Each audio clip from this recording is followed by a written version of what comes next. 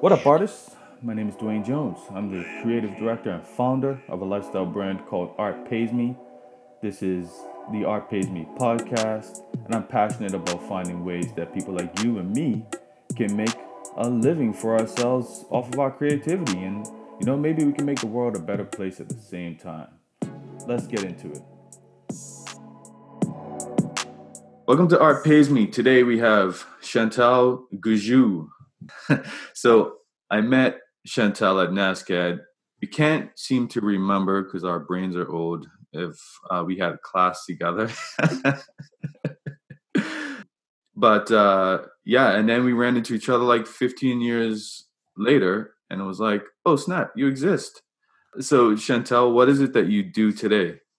So that is a big question because I do a lot of things, but the four big ones, I guess. I am a jewelry technician at NASCAD University. I'm a regular part-time faculty at NASCAD University. I'm a jewelry appraiser, and I also am on the board of Co-Adorn Art Jewelry Society. Nice. What exactly is Co-Adorn? So Co-Adorn is an organization that I co-founded in 2017 with Emily Wareham, who is another local jeweler, to kind of build community for art jewelers and all kinds of jewelers in Nova Scotia, because we felt there was a lack of a cohesive community for sharing ideas and developing opportunities and sharing. Yeah. So what's the difference between an art jeweler and, say, another kind of jeweler? So again, that's like a really big question that I don't even think we could answer in an hour.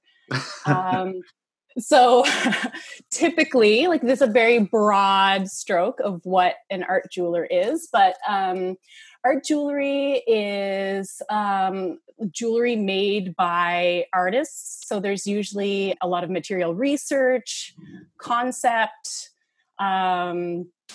not necessarily jewelry made solely for adornment. Usually there's a statement of some kind. It's trying to create a conversation. Usually, not always, but oftentimes using alternative materials. So metals are involved, but there might be all kinds of other things involved too. So it's beyond metal and gemstones. Okay, cool. So you're currently in Halifax. Yes. Where'd you grow up?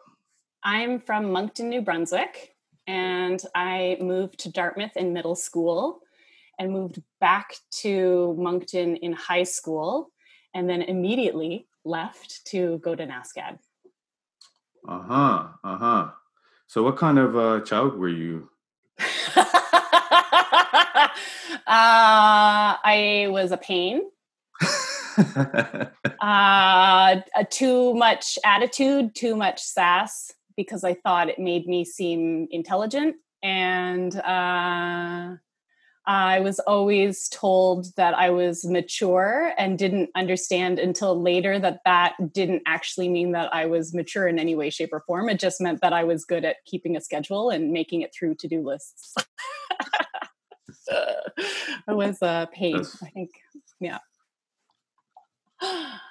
Yeah. That's funny. So, like, were you like just giving your parents a hard time? All of the time, and I don't know that there was any reason for it other than because I could. They let me, so I did it. That doesn't surprise me. Yeah. So, tell me about your work. What are you in the art side of jewelers, or are you the other kind of jeweler? So I've tried to do all of it, and I think that I am currently both. So it's finally come full circle for me, because when I was a student at NASCAD, I struggled a lot with the concept development and being conceptual with my work, because I really wanted to just get a job with Cartier and call it a day. And I didn't feel that I was necessarily learning the skills that would get me that job. that I never got. And so I had lovely mentors there who recognized that I needed something different than the studio environment that was being provided to me. And so someone there had a connection with the head designer at Burke's in Montreal. And so for my final studio, I didn't make any art. I packed up everything I owned and I moved to Montreal and I went and worked for Burke's and then was marked as present in my studio class, but was never there. Instead, I was being an intern. Wow. Yeah. And so that was really great. But then through a bunch of crazy circumstances, Burke's was bought by an American company and they don't design their own jewelry anymore. And it's all outsourced to other countries. And there was no potential to be hired there. But with a little bit of serendipity, the designer at Burke's suggested that maybe I should learn a little bit about gemstones. And so through many, many years and several degrees later, I became a gemologist, which usually plays into more of the commercial side of jewelry, like identifying gemstones and evaluating gemstones. And then something happened in the past few years that I realized, okay, well, maybe now that I really understand what art jewelry is, maybe I do fit in there too. And I went back to grad school and am making that kind of work now. Okay, cool. So like when I listen to like a rap song and I hear them say like VVS and all that kind of, you know what that means? I do know what that means, and I can identify that and certify stones as being that. Yeah. Okay. Yeah. That's cool. That's a very nice diamond. No, like, and I kind of learned a bit about that stuff, like during the looking for the engagement ring for my wife. And I was like, sure. This is a whole other world. Yeah, it's a very complex system for pricing, really, is what it is. Yes, crazy. How are you coping with the pandemic? The pandemic has been interesting. I have two little children, one that is in school and one that is not in school. So when the daycares closed, I became a stay-at-home mom, which was never in my life plans and hasn't been easy. But on the flip side, I really like being at home.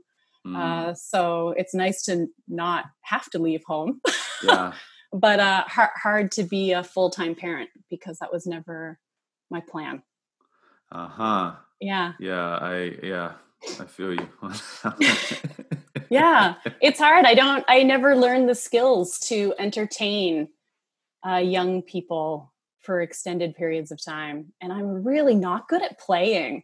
I'm not, for somebody, who is allegedly creative, I'm not good at coming up with ideas for keeping them active during the day. They're two very different age groups. One is an old 8-year-old and one is a young 4-year-old, and they don't want to hang out together. And I'm not really great at kind of bridging the gap between their ages and keeping them happy all day. It's very difficult.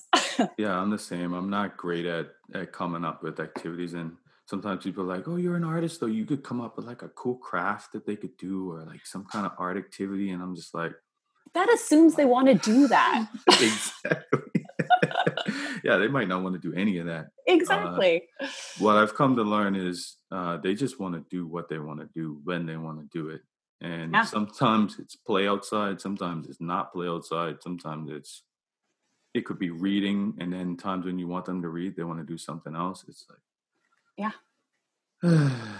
yeah, it's totally, I'm sure, a very different dynamic between how they behave with us and what they're like when they're at school or at daycare with other people.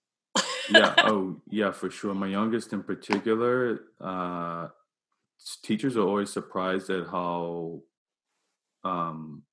she's not quiet. And like at home, she can't move through the house without singing or stomping or doing spinning and jumping and screaming. And it's like, they're like, she does what at home? At school, she's so quiet and doesn't say much. And it's like, yeah. And so it's like, we see you playing games with us. Yeah. So I saw you doing some like stone experiments. Is that like related to the gemology? So, no, the stone experiments that you may see on social media are my thesis work, because even through the pandemic, I defend my master's thesis in mid August. And so I'm still trying to create that body of work with limited access to resources and time. Yeah, so I've been growing crystals. That's cool. Yeah, to set at home into jewelry. But yeah, it's a lot like elementary school science. Hmm. But yeah, it's been interesting. I'm learning a lot. Are you able to like say if you hypothetically wanted to do one like the size of a room, could you do like something like that? You can do that with certain chemicals. It reacts better than others, but there are artists that have done that. Um, Cool. yeah, yeah, I can send you some links of some people that have done similar things like that to make statements about like public housing in the UK. I wish I could remember his name right now, but yeah, there's a somewhat recent, within the past few years, a contemporary artist that filled a room with these electric blue crystals. Wow. Yeah. Yeah, I'm getting like cool installation ideas now. Actually, when Yeah, people for sure. actually get together and do. Yeah, totally. What the work that I'm working on, the pieces that I'm working on, I've been making molds and then growing crystals into those molds that I've made. So I'm being very deliberate in the profile, the outcome, and the shape of what these crystals look like. Yeah. Okay. Exerting my control on these crystals. Mm-hmm. Mm-hmm. So, and I see you've got like bones in some of your work. Yeah. So my work is about kind of the properties of how crystals develop, and bone is a crystal, but I'm using cow bone. Oh, okay. So, so it's not, human bone would have been better, but turns out that's actually really hard to get. Uh, Yeah. So I've been using cow bone. Yeah. To kind of show, to compare and contrast, I guess, visually between the beautiful sparkly crystal that we know and love to the bone crystal that we kind of neglect and is less attractive. so Yeah. bone is like a type of crystal? It is a crystallized material. Yeah. Interesting. Hmm. That's a deeper statement than I thought.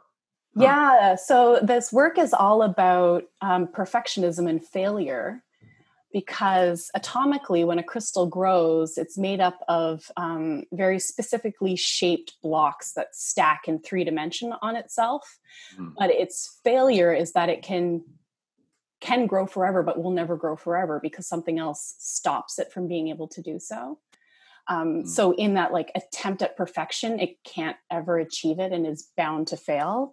And right. so that is kind of a little bit deeper into what my thesis is about. Okay. And your MFA is in gemology or is it? No, my MFA is in interdisciplinary arts, Oh, okay. or will be, hopefully. Come on. It's You know the you're gonna idea. get it. I mean, I don't know. I've never heard of anyone failing an MFA, but Well, people who tend to do that kind of thing are driven enough that yeah. it's just not likely. So Well, and we both know that you can argue all kinds of things for art. So, this is yeah. true. This is true. How Yeah. much arguing did you spend how much time did you spend arguing at NASCAD when you were? NASCAD was okay, though, I think.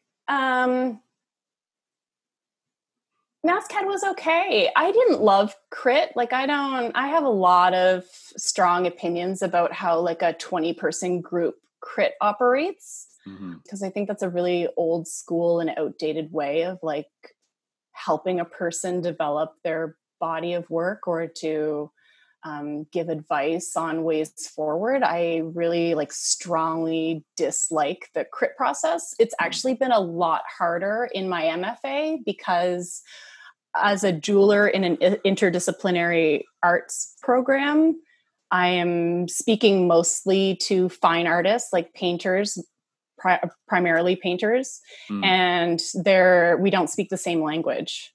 Ah. our art language is very different. And that has been the hardest part, I think.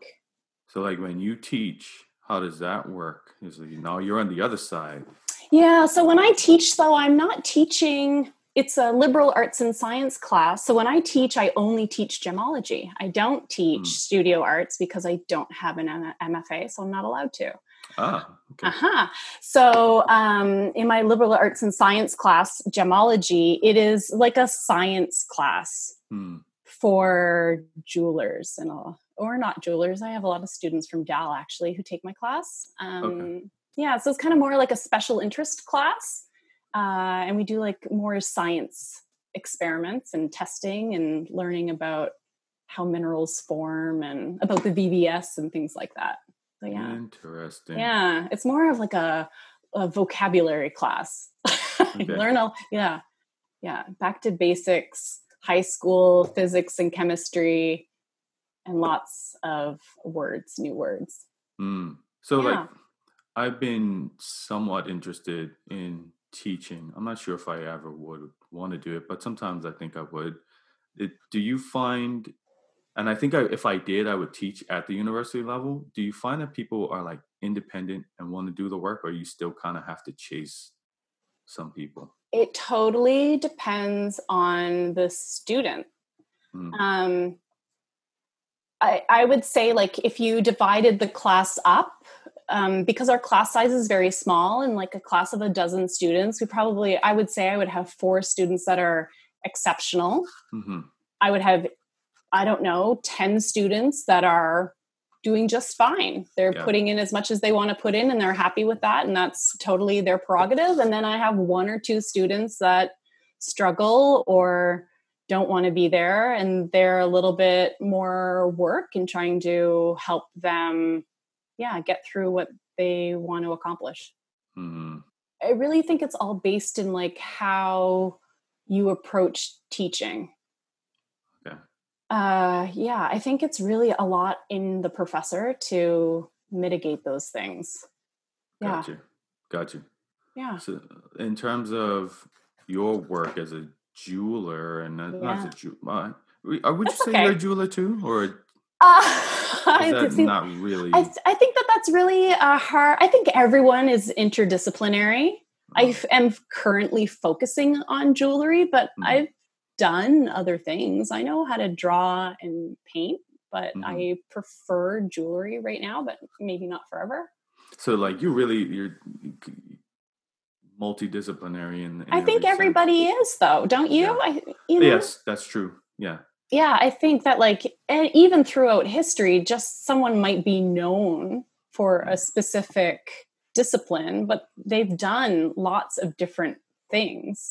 Like we went to school and had to take all of those classes, like 16 courses over a 4-year period. Like every class wasn't jewelry. I have 2 minors. Yeah. I could have gone, I was very close to, I think I minored in digital media, but I could have minored in, I think, drawing or illustration or something like that, because I took so many drawing courses. Yeah, exactly. I minored in art history and graphic design. Right. Which sounds really impressive. I want to put the caveat out there that it sounds like, oh man, she must have worked really hard. It really just means I only took courses in art history and graphic design and jewelry and nothing else. Yeah, that's more or less me too. It was like, I just happened to take a lot of classes in that same stream. So it's like, it worked out that I had a minor, basically. Yeah, exactly. I didn't go to school for 10 years. I just only took 3 types of classes. That's all. Yeah. So what would you say is the hardest part? Is there a hard part, or do you kind of does work just kind of flow for you? In like the creative work? In the creative work, yeah. I think I blame graphic design for this. Okay. Especially when you and I were in school, we did everything by hand. Yeah. And so there's like a level of meticulousness that we were taught to have. And I think it transfers really nicely into jewelry. And we have a lot of success in the jewelry department with students who we steal from graphic design because we know how to take elements and rearrange them over and over and over and over again until you get a successful outcome. So to me, that exercise is just part of the making process. So for me, the struggle is more in like the material exploration, because art jewelry, you can make it out of anything. That kind of like settling on, is this going to be made out of plastic? Is it going to be made out of cow bone? Is it going to be made out of paper? It's kind of like developing the concept and exploring the materials. For me, that's the harder part, but the actual making is fun. It's the fun part. So, I had a similar trajectory in terms of, I just wanted to work for a big fancy agency. Yeah. When I came out of school, did you find when you got to work at Burke's, did that change your perception of what the commercial side of things looks like? I think that's a hard question to answer because the commercial side is a whole industry. And it was nice to be locked away up in the offices and to be looking at the historical pieces, because it's an old company. They had, over 100 years worth of jewelry that you could reference for work. But the part that I really didn't enjoy was the practical side. Like the drawing and the coming up with ideas was fine. But what they would do is that they would come in and they would say, we just bought 500 of this stone in this shape. You need to come up with a design that costs less than X amount of money, using this stone in this way. And even though I really like limitations, the limitations really like sucked all the creativity out of it. Because it would, it'd be like, you have this stone, it has to be surrounded by diamonds, it has to be in yellow gold, it can't be taller than this on your finger if it's a ring, for example, and it has to cost less than $1,500. Like it really kind of sucks all of the fun out of it. Yeah. So like if you're outside of that situation, you just like, hey, this thing I made could cost $100 or it could cost $30,000. You're just kind of going. Yeah, there's more freedom that way. But yeah, that's one thing that is very, I find, challenging. So do you find in general too, people might pick a lane even if they're going down that path, in terms of, I always do use this type of metal, or I always use these types of gems? I think, and this is again like a real broad generalization, that past students, myself included, often will go down the path where they're making production jewelry. So they're making the same piece over and over and over again at kind of like an under $500 price point. Yeah. Or they are making engagement and wedding jewelry, because it's incredibly difficult to make a living as an artist jeweler. It's a very misunderstood discipline. A lot of people see the work and think it's not wearable, or that it's like really weird. Oftentimes like way bigger than what people want to wear on a regular basis. So again, like a real broad generalization, because this is not 100% true, but a lot of times it's other art jewelers who are buying and wearing art jewelry. Right. So like we are our own market in a lot of ways. Whereas like the general population is wearing kind of more production silver jewelry, or their wedding jewelry. Yeah. So your work's been exhibited all over the place. So Vancouver, Seoul, Philadelphia, Brooklyn. Yeah. How do you get that kind of attention? So it isn't, a lot of it is calls. A lot of it is opportunities, like Seoul and Vancouver. Those are both opportunities that CoAdorn created for CoAdorn members. we are really fortunate that we have a very strong, like we're not a small group. We're over 75 people. Okay. And so we have members who have connections and they are willing to put the work in to benefit the rest of the membership. So a professor at NASCAD is a member of Co-Adorn, and she has connections in Korea because she is Korean. And last time she was home visiting family, walked into a gallery or a few galleries and said, "Hey, I want to bring work here. Will you have a show for us?" And they agreed because she has such an incredible reputation. And then the gallery in Vancouver is another member that we have who is a curator who has access to a gallery. And then our board here has a strong connection to the Mary E. Black Gallery for the Center of Craft Nova Scotia. And so we were able to have this traveling exhibition by using our resources that already existed within the membership. I think with like the opportunities in the US, I really feel like I go to grad school in America, and I think that helps a lot. I don't know that I would have gotten into any of those shows if I was a Canadian applying, Right. But I can have the appearance of having strong connections to America, and I think that helps me out. But really, for a lot of those shows, they're call for entries, and I believe that like a really good quality photo and a strong artist statement is all you need. And the $35 to enter the contest to get in. Cool. So basically, like, just don't sit around. Actively go out and look for these opportunities. Yeah, actively go out and look for these opportunities. I'm really fortunate because of having been a student in the States. I have lots of like really great friends who, when they see calls, maybe locally, like I have friends in New York who are constantly looking at calls for entry, who will see a call that they think applies to me and they'll send it along. I would never have found those calls myself. Yeah. Yeah. So it's really all about working your connections, I think. Yeah. And not being afraid. I have one of my classmates in my cohort is really smart. I thought that he sets aside a budget every year of how much money he is going to spend on calls for entry, knowing that every time you apply to a call, it's somewhere between $35 Canadian and like $50 American. And he just knows that he's setting aside however much money every year that he is actively putting towards calls for entry. Smart, almost like a marketing budget. Yeah, absolutely. I think for an artist, you have to do that.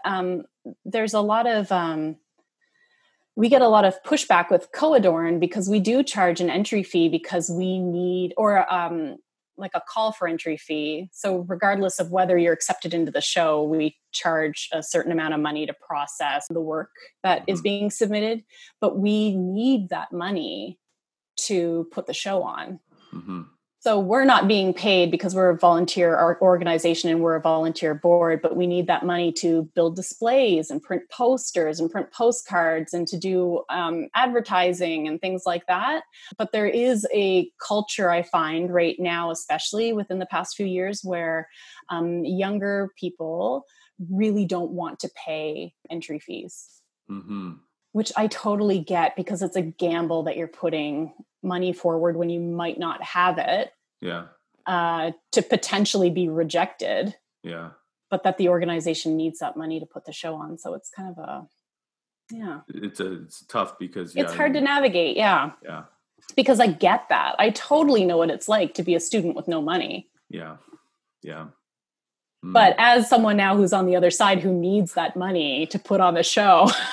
But you know what? Like I'm finding that too. It's like the more you sort of become a part of establishments and things, you realize, these things are all trying to figure out how to generate revenue in order to survive and grow just like everyone else. And sometimes it's not as easy as people think. Like sometimes people think of an institution as just like independently wealthy, and it's just not always the case. And that is so not how it is. I definitely didn't realize how different it would be on the other side. Mm-hmm. But I've been on the other side for a long time now. But even to be a student now, but to also work in an academic environment as an instructor and as a studio manager, it's when I hear the concerns of other students, I'm like, yes, I can see your point of view now in a way that I hadn't or had forgotten. But I also know exactly what's going to happen on the other side. So it's really interesting to kind of have feet in both water. Yeah, like full disclosure, I'm a board member at Yes. NASDAQ. So I kind of like, but I'm also an alumni, and I'm also someone who cares a lot about students and was a student. So the concerns of students are important to me. The concerns of faculty are important to me. Mm-hmm.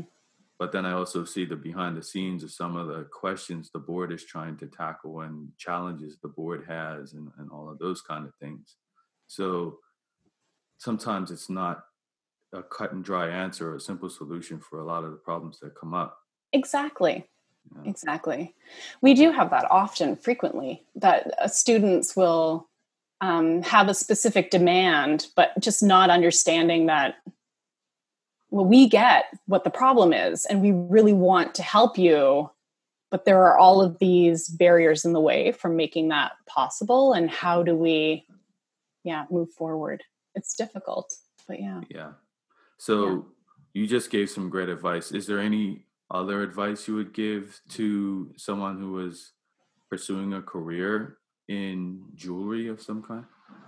Yeah, I mean, I think that's, we have such a specific set of skills that I think that it's difficult for people or graduating students or people who are new in the field to understand how those skills transfer to other things. Mm-hmm. My take on it was always, as long as I was in the field, I was okay. Okay. So when I worked at Burke's, that was great. I was in the field. I was okay. I left when Burke's dissolved their design department. I was working as a gemologist. I was still in the field. Everything was okay. I moved to Vancouver and worked for a diamond broker. Perfect. I'm still in the field. Everything is okay. And I just always kept feeling that as long as I was still doing it, I would stay doing it. Right. I think that it's so hard in the arts to say no to money. And that's how you end up leaving your artwork behind to take a more commercial job. So my whole thought the entire time was, okay, setting up my own studio maybe isn't for me. I'll go get a job for someone else, but as long as it's related to jewelry, then I'm fine. Mm-hmm. Right. Yeah. No, but yeah, it basically just as long as you kind of keep working, keep building, as long as you're in the industry. Yeah. And I think a really important thing for everyone, whether you're an artist or not, is to like know yourself or try things until you figure out who you are. Because I tried all of the other things. Like I tried to have an Etsy shop. I don't like making that kind of work. I don't like that price point. I don't like filling orders. I don't like spending 45 minutes every day putting things into envelopes and walking to the post. Like these are things that I know about myself. I know that I am not good at self-promotion. Mm-hmm. So I try to pick things that don't involve that. Like I just know who I am. So it hasn't been super difficult for me. Gotcha. To kind of figure out, what to do. Okay. Do you have I also say yes to everything. You say yes to everything? I say yes to everything. I think it's really important to try everything once. Okay. Because that's how you figure out whether or not it's for you. Okay. Yeah. So if I come up with a space idea for an exhibition, you're going to say yes? Yeah, I'm in. Let's do it. Okay, cool. You have anything you want to promote that's coming up? Yeah, what is coming up? So for Co-Adorn, the three big things that are coming up is our show in Vancouver and Seoul. And we also have another group show in Quebec City, kind of closer to the holiday time, a place called Gallery Lewis. For myself personally, I have work in a show in Cambridge, Massachusetts right now. That's opening in 5 days, I guess, at Gallery 263. I have work in an online show that's based out of Philadelphia right now for the Society of North American Goldsmiths. And I have my thesis exhibition, which is coming up, that will be online for almost the whole month of September. And I'll promote it on social media. But if you're interested in listening to my thesis presentation, because of this strange COVID situation, it will be live on Zoom. So anyone can drop in and hear more about the work. Cool. So how can people get in touch with you? You have any social media or websites, anything like that? Yeah, for sure. So my website is my name, Chantal Gushue, GUSHUE.ca, and I'm Chantal Gushue on Instagram. All right. Chantal, thank you for doing Art Pays Me. Happy to. Thank you so much for listening to the Art Pays Me podcast. Thank you to Langy Beats for the theme music. If you got anything out of this show, please rate, review, and subscribe on whatever platform you're listening on. The more you do this, the more reach the podcast gets, and the more artists I can help learn to make a living at what they love. If you want to know more about what I do, hit me up at artpaysme.com or at artpaysme on Instagram, Twitter, Facebook, and Pinterest. See y'all next time.